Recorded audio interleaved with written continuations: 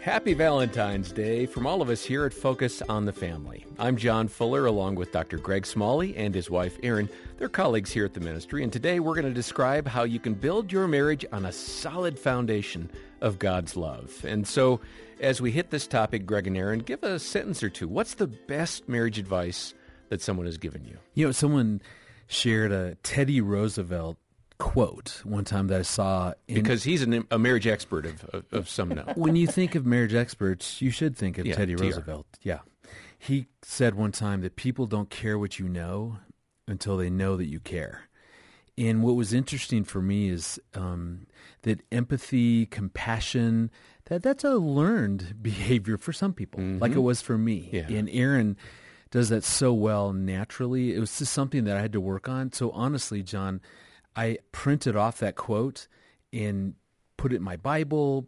I had that at work, just at different places. How did that translate into your relationship with Erin? How that really helped me was when Erin would come with maybe a frustration or a hurt, something happened to her that day. It was so natural for me to go, oh, here's how we can solve that. Mr. Fix-It. Yeah, exactly. And that's honestly how I thought I was loving her, was by relieving the pain, helping her think through a solution, how to fix the problem. And yet that quote, I realized that she doesn't care whatever solution I know until she knows that I actually care really about do her care, and yeah. am willing to spend some time just hurting with her. So you're nodding your head on this one, Erin. Oh, yeah. I lived that for many years. Has it gotten Until better?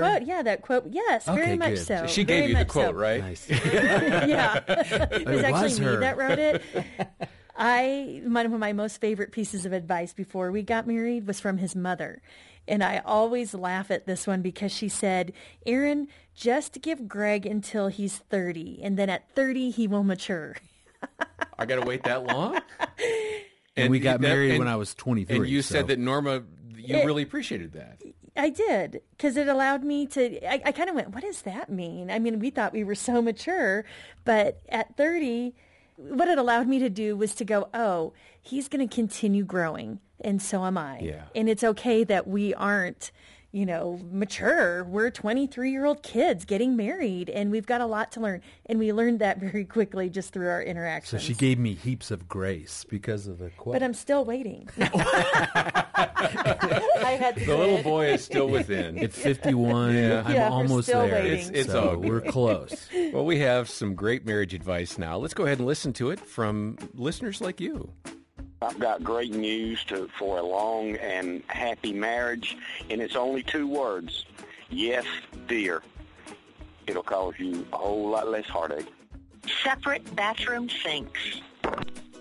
One of the things that I do is I'll buy some cards, and just kind of keep some extra ones around, whether you put it in your glove compartment or you keep it under your side of the bed. That way, when you feel the urge, you just have it right there. Write a little note, something romantic, put it in the card, leave it by the coffee pot. When he leaves to work, or when you leave to work, if you have a light, a porch light, or a light in the living room, just put it on and off, means I love you.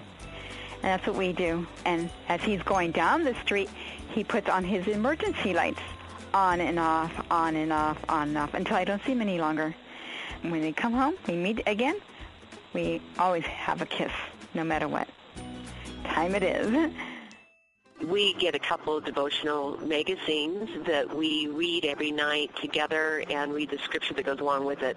And we have 2 so that he can read one, and then I read the scripture that goes with it, and then I can read the devotion on the other one, and he reads the scripture, and then we pray together. And out of anything, I think that praying together is what keeps us together. Keep your communication open.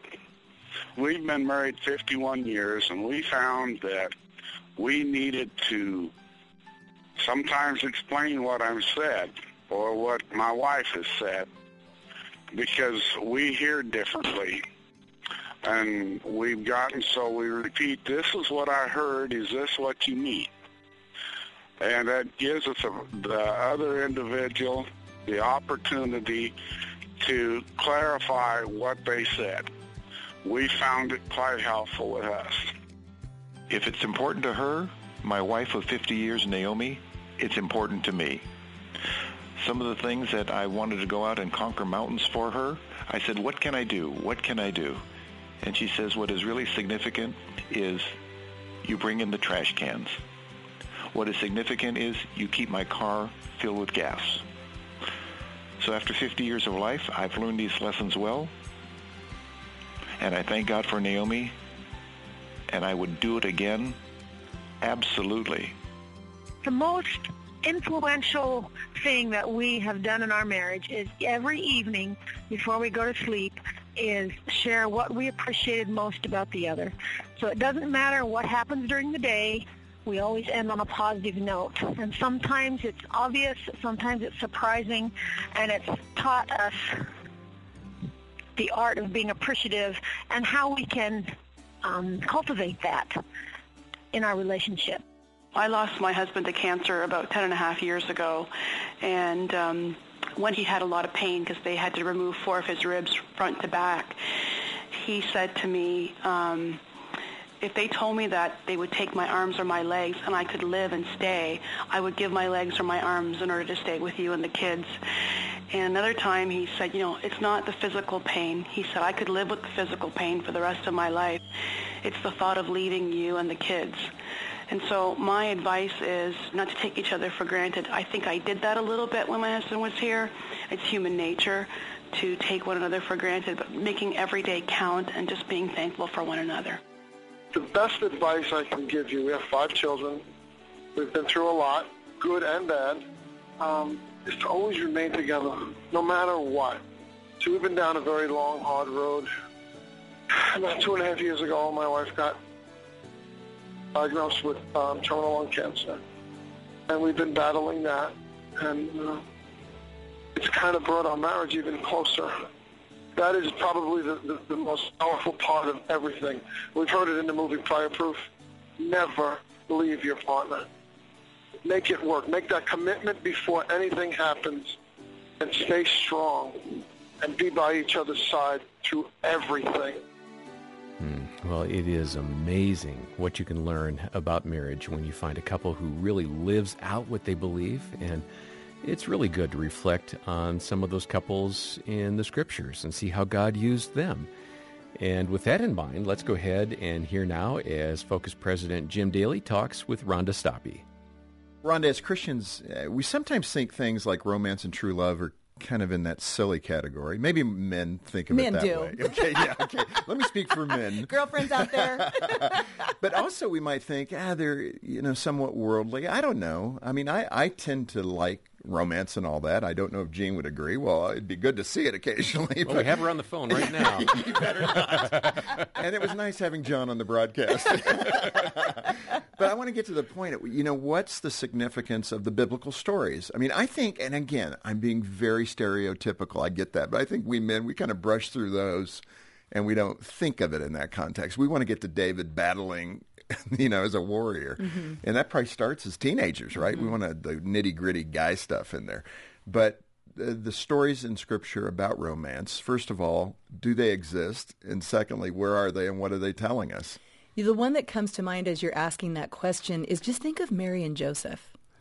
They were a couple of kids, and they were engaged, and they were going to get married, and the Bible tells us that Joseph deeply loved Mary.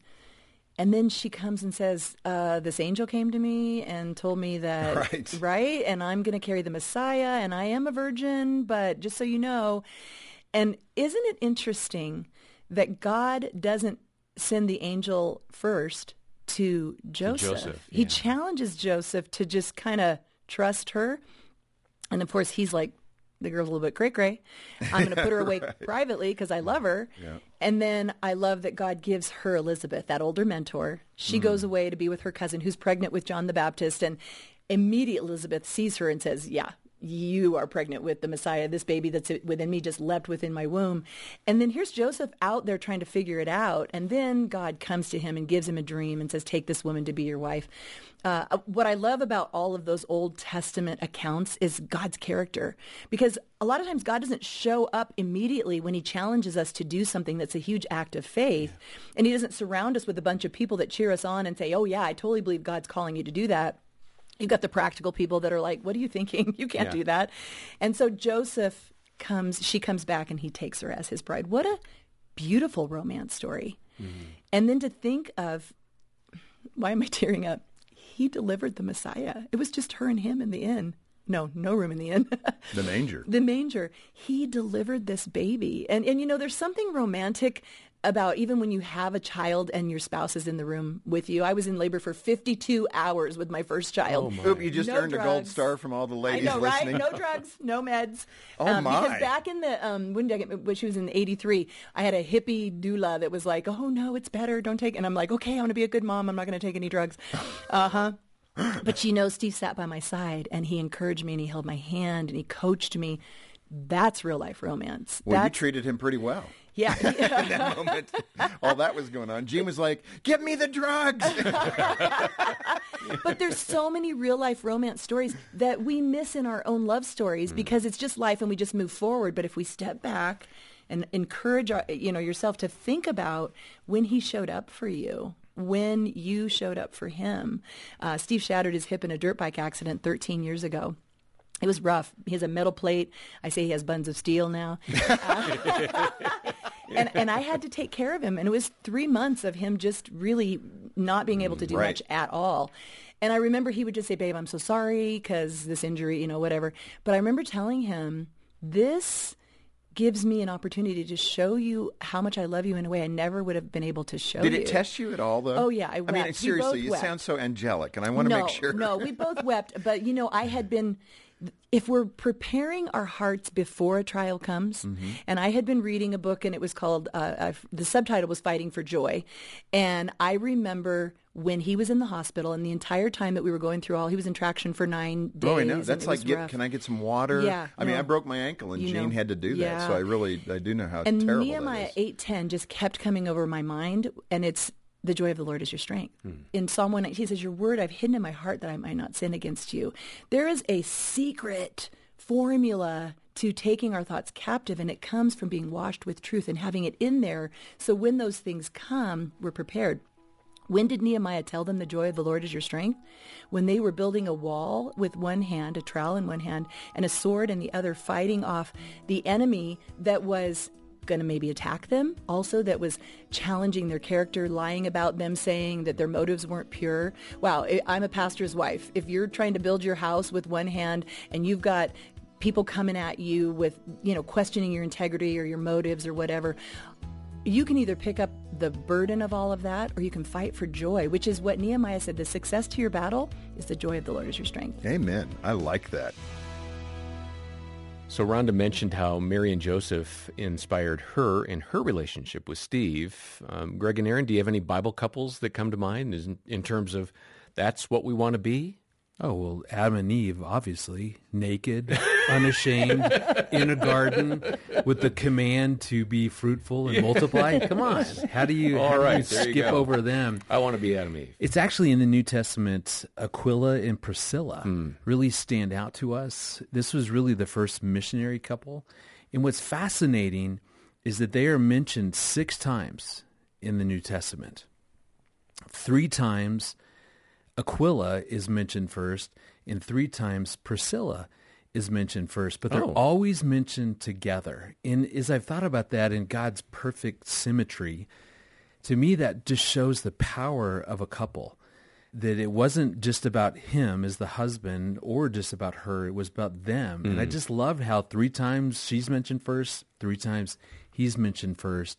But what really stands out, this was a couple who had a powerful dream together. Individual callings, certainly, but they formed a dream together that they wanted to go out and share the gospel. And it just shows you that when a couple who have amazing strengths, who are married, there's a power there. That oneness that God talks about. So what Aaron and I can do together is far greater than anything that we could do on our own. And just what they accomplished is amazing. So I know that they really inspire me. The funny thing is when we were talking about this, we had the same couple. I, too, just so admire Priscilla and Aquila. And it was interesting. I was watching a movie. It was on the Apostle Paul. And they are shown in this movie. And it just was it brought all of that to life. What a strong woman she was and how much he respected her, but vice versa. She respected him. They're a power couple. And they equally respected each other, and they were a powerhouse team. And I just love that. And I wonder if you could rewind. You've been married, 25 years? 20. We're going on 28. 28. So if you could rewind, would you have imagined where you'd be if you didn't have each other to pull on in this season of life? Yeah, I mean, what Erin brings to our marriage and to me, I mean, I think about just the way Erin inspires me to be a better man, to grow and to learn, to keep dealing with whatever issues and baggage that I have.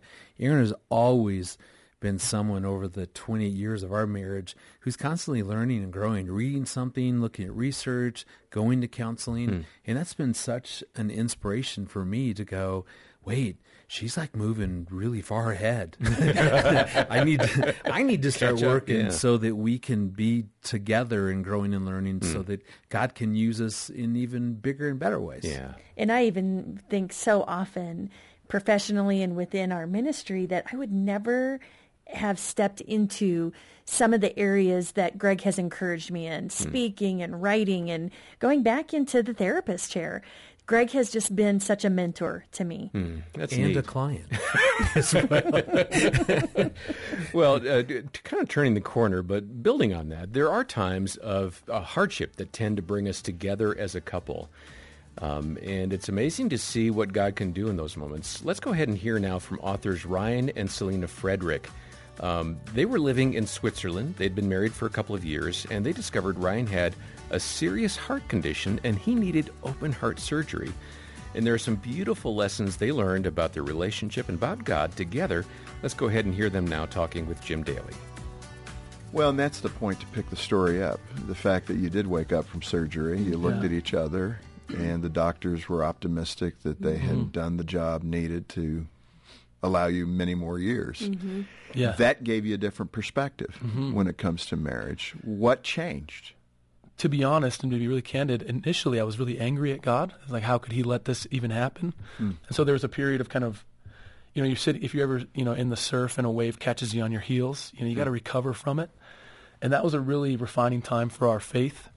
But it started to shape our theology around our capacity to be glorifying to God and how it's really up to his sovereignty at every step. And it's by his grace that we do anything that's good. And the small moments that we have are important, right? And so that eternal perspective came, but it took years to kind of fill that out and to know that life is still short. Yeah. And so we need to spend our moments doing eternal things and not just wasting them. Selena, let me come back to you because I want people to really hear your heart, and Ryan, you too, in terms of what you learned. But facing death, you typically don't do until later in life. Typically, I know some young people do face it, and that happens. But what did you really take away from this? What was that one thing that you thought, wow, facing it so early helped me become fill in the blank? Grateful every day. Grateful for the moments, the good and the bad and the ugly and all the in between. Just knowing that what we have today was not for sure. It was not a guarantee. Grateful to God to have led me either way, and be sovereign in the outcomes. Let me ask you this, because again, I so appreciate your honesty in the beginning about the story and how Ryan wasn't carrying his weight. Did it, and I mean this in the best of ways, did it help you learn to be less selfish? Absolutely. It was very convicting.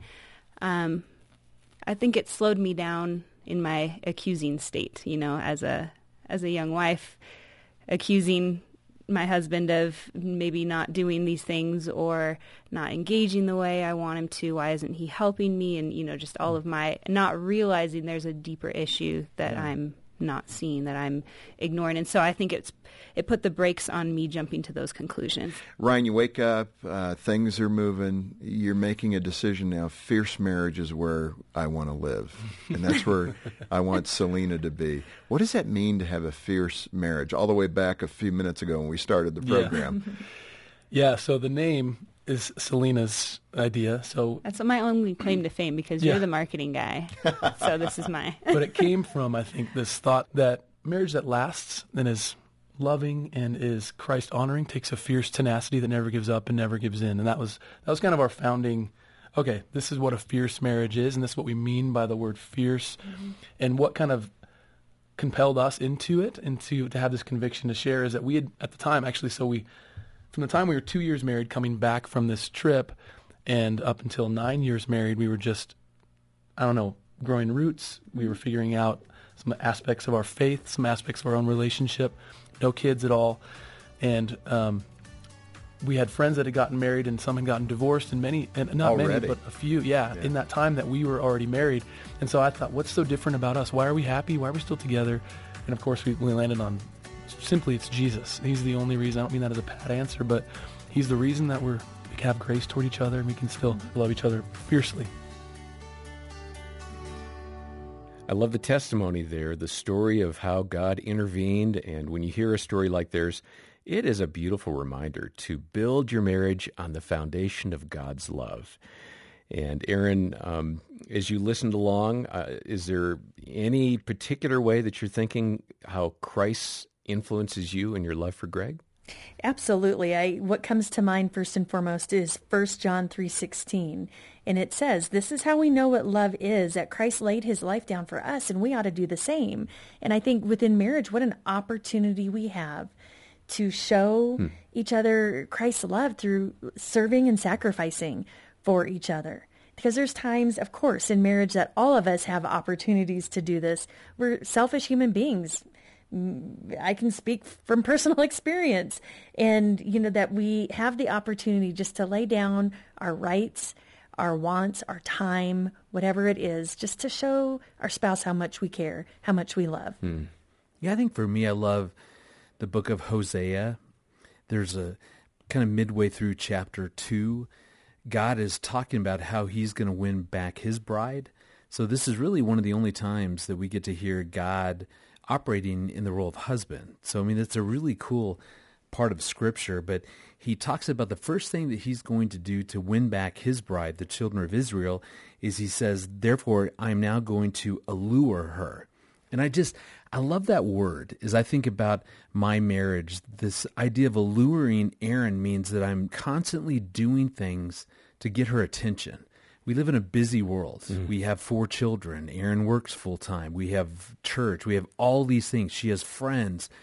And notice I didn't say I do. Just Erin has friends. She carries the load. Exactly. And so in the midst of all that white noise, I have to be intentional to learn what are things that when I do them actually gets Erin to turn towards me in a positive way. Because there are plenty of things that I could do. Well, I appreciate that because there are natural tendencies to shut down, I think, especially for us guys, to shut down and say whatever, right? Yeah. And we can't do that. No. Marriage is something that has to be attended to and has to our attitude needs to be we need to rebuild our marriage every day.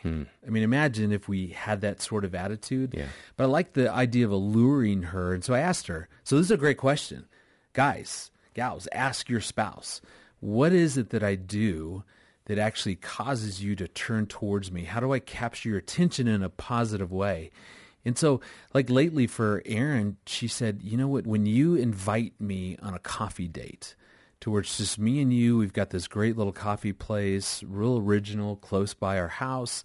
And when you invite me and we just get to sit there, and within that time, I've learned another way to allure her is I'll ask her, give me 3 feeling words, because she loves to talk about emotions, and I want to stay current. I want to hear about what's going on. It's been a great way just to hear about what's going on. I feel this, I feel that. Whoa, why do you feel sad today? I'll ask her, what's something that I've done lately that you appreciate, so that I know that she's noticing things that I do. And then I'll even ask her what's maybe one thing that I can be working on. And it's just been a really safe place because we're in public. So I know we're not going to no arguments get there. into anything, but it's a great way just to allure her. And so I love that verse. God's modeled something wonderful for us. Well, I appreciate your hearts on that. And Greg and Erin lead the marriage team here at Focus. And we have so many resources to help strengthen your relationship. Everything from books from Ted Cunningham. We've got one in mind called A Love That Laughs. You two laugh a lot. My wife and I, we try to laugh a lot. contact us for a copy of that. We have weekend getaways in Branson, Missouri for just kind of a tune-up time for you as a couple. We have trained staff members there. They're going to give you some really good advice on developing a deeper connection with your spouse. And we have so much more. So let me ask you to reach out to us. Stop by our website or give us a call if we can be of any help to you in your relationship. Just check the episode notes for details on getting in touch. And if you can, please leave a review on the App Store or the podcast place that you get this content. And just know that feedback helps us know that we're hitting a need, and it helps others know where they can find some good, trusted advice. Well, on behalf of Aaron and Greg and the entire team here at Focus on the Family, thanks so much for listening to the Loving Well podcast.